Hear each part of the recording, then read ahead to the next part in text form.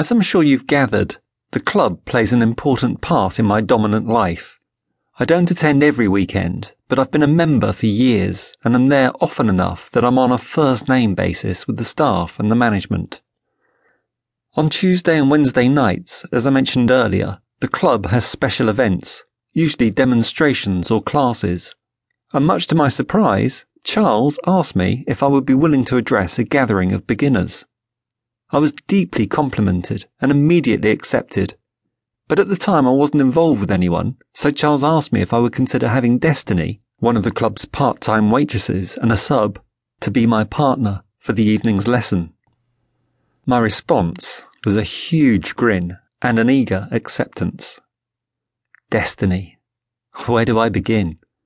Destiny was probably in her early 20s at the time, and she had a perpetually pouty look, but she wasn't pouting. It was the shape of her very full lips, her super cute nose, and big brown eyes. She was smart and funny, deeply submissive, but with a cheeky side that was always getting her in trouble. One of my favourite Destiny moments was a conversation I overheard one night at the club. She was arguing with her dominant who was threatening her with the cane. "A man who has to use a cane is like a man who swears too much," she declared. "What are you talking about?" her dom had demanded. "A man who swears too much shows he has no imagination, and it's the same thing with the man who uses a cane. No imagination.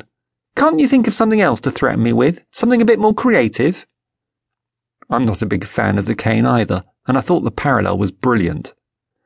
I'd often wished Destiny was older, or I was younger, because I adored her and would have thoroughly enjoyed getting to know her better. Along with her overall cuteness, she had two qualities that I found utterly endearing. The first was her genuine warmth. I imagine as a child she would have brought home every stray dog and cat she found. The second was her affectionate nature, and being somewhat diminutive, I could picture her curling up into my lap and purring like a kitten. On the afternoon of the night in question, I met up with her in the playroom. It was where the class would be held, and I needed to give her some basic guidelines and an overall picture of what we'd be doing. The group was limited to 20 people, and the tables and chairs had been brought in from the lounge and placed in a half circle around the floor. Not surprisingly, Destiny bounced in late, bubbling apologies and out of breath.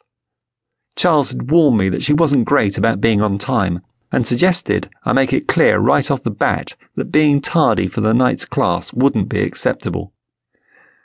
Staring at my watch and shooting her my best stern look, I listened to her excuses, then shook my head. "Destiny, I'm sorry, I don't tolerate tardiness," I said solemnly. "I don't have the time to stand around waiting, and I certainly don't want the class held up. I think perhaps I should find someone else." "What? No, please don't," she protested. "I'm really sorry. What can I do?" "You have a reputation for being late all the time, so how can I rely on you? Charles did warn me. I should have listened." "James, please, I really want to do this. I even bought a special outfit. I brought it with me to show you," she declared, and rummaging through her large black tote bag, she pulled out some kind of black skirt thing made of netting and a shiny purple corset-like top. "See? Just for tonight. Please don't replace me." I had no intention of letting her go, but I had to make sure she'd be on time, and I wasn't convinced a quick spanking would do the trick. But as she waved the interesting outfit in front of me, I had an idea. "Do you have your makeup in that bag?" "Yes, why?" she frowned. "I think you should come back to my place. You can shower and change there, and then I'll know you'll be on time because you'll be coming back here with me." "Oh, James, that would be awesome," she sparkled. "Yes, thank you." I was surprised at how thrilled she was, but I assumed it was simply because it took all the pressure off her, and she wouldn't have to worry about scurrying around to get back to the club on time. "There is one thing, though," I added as I thought about the evening ahead.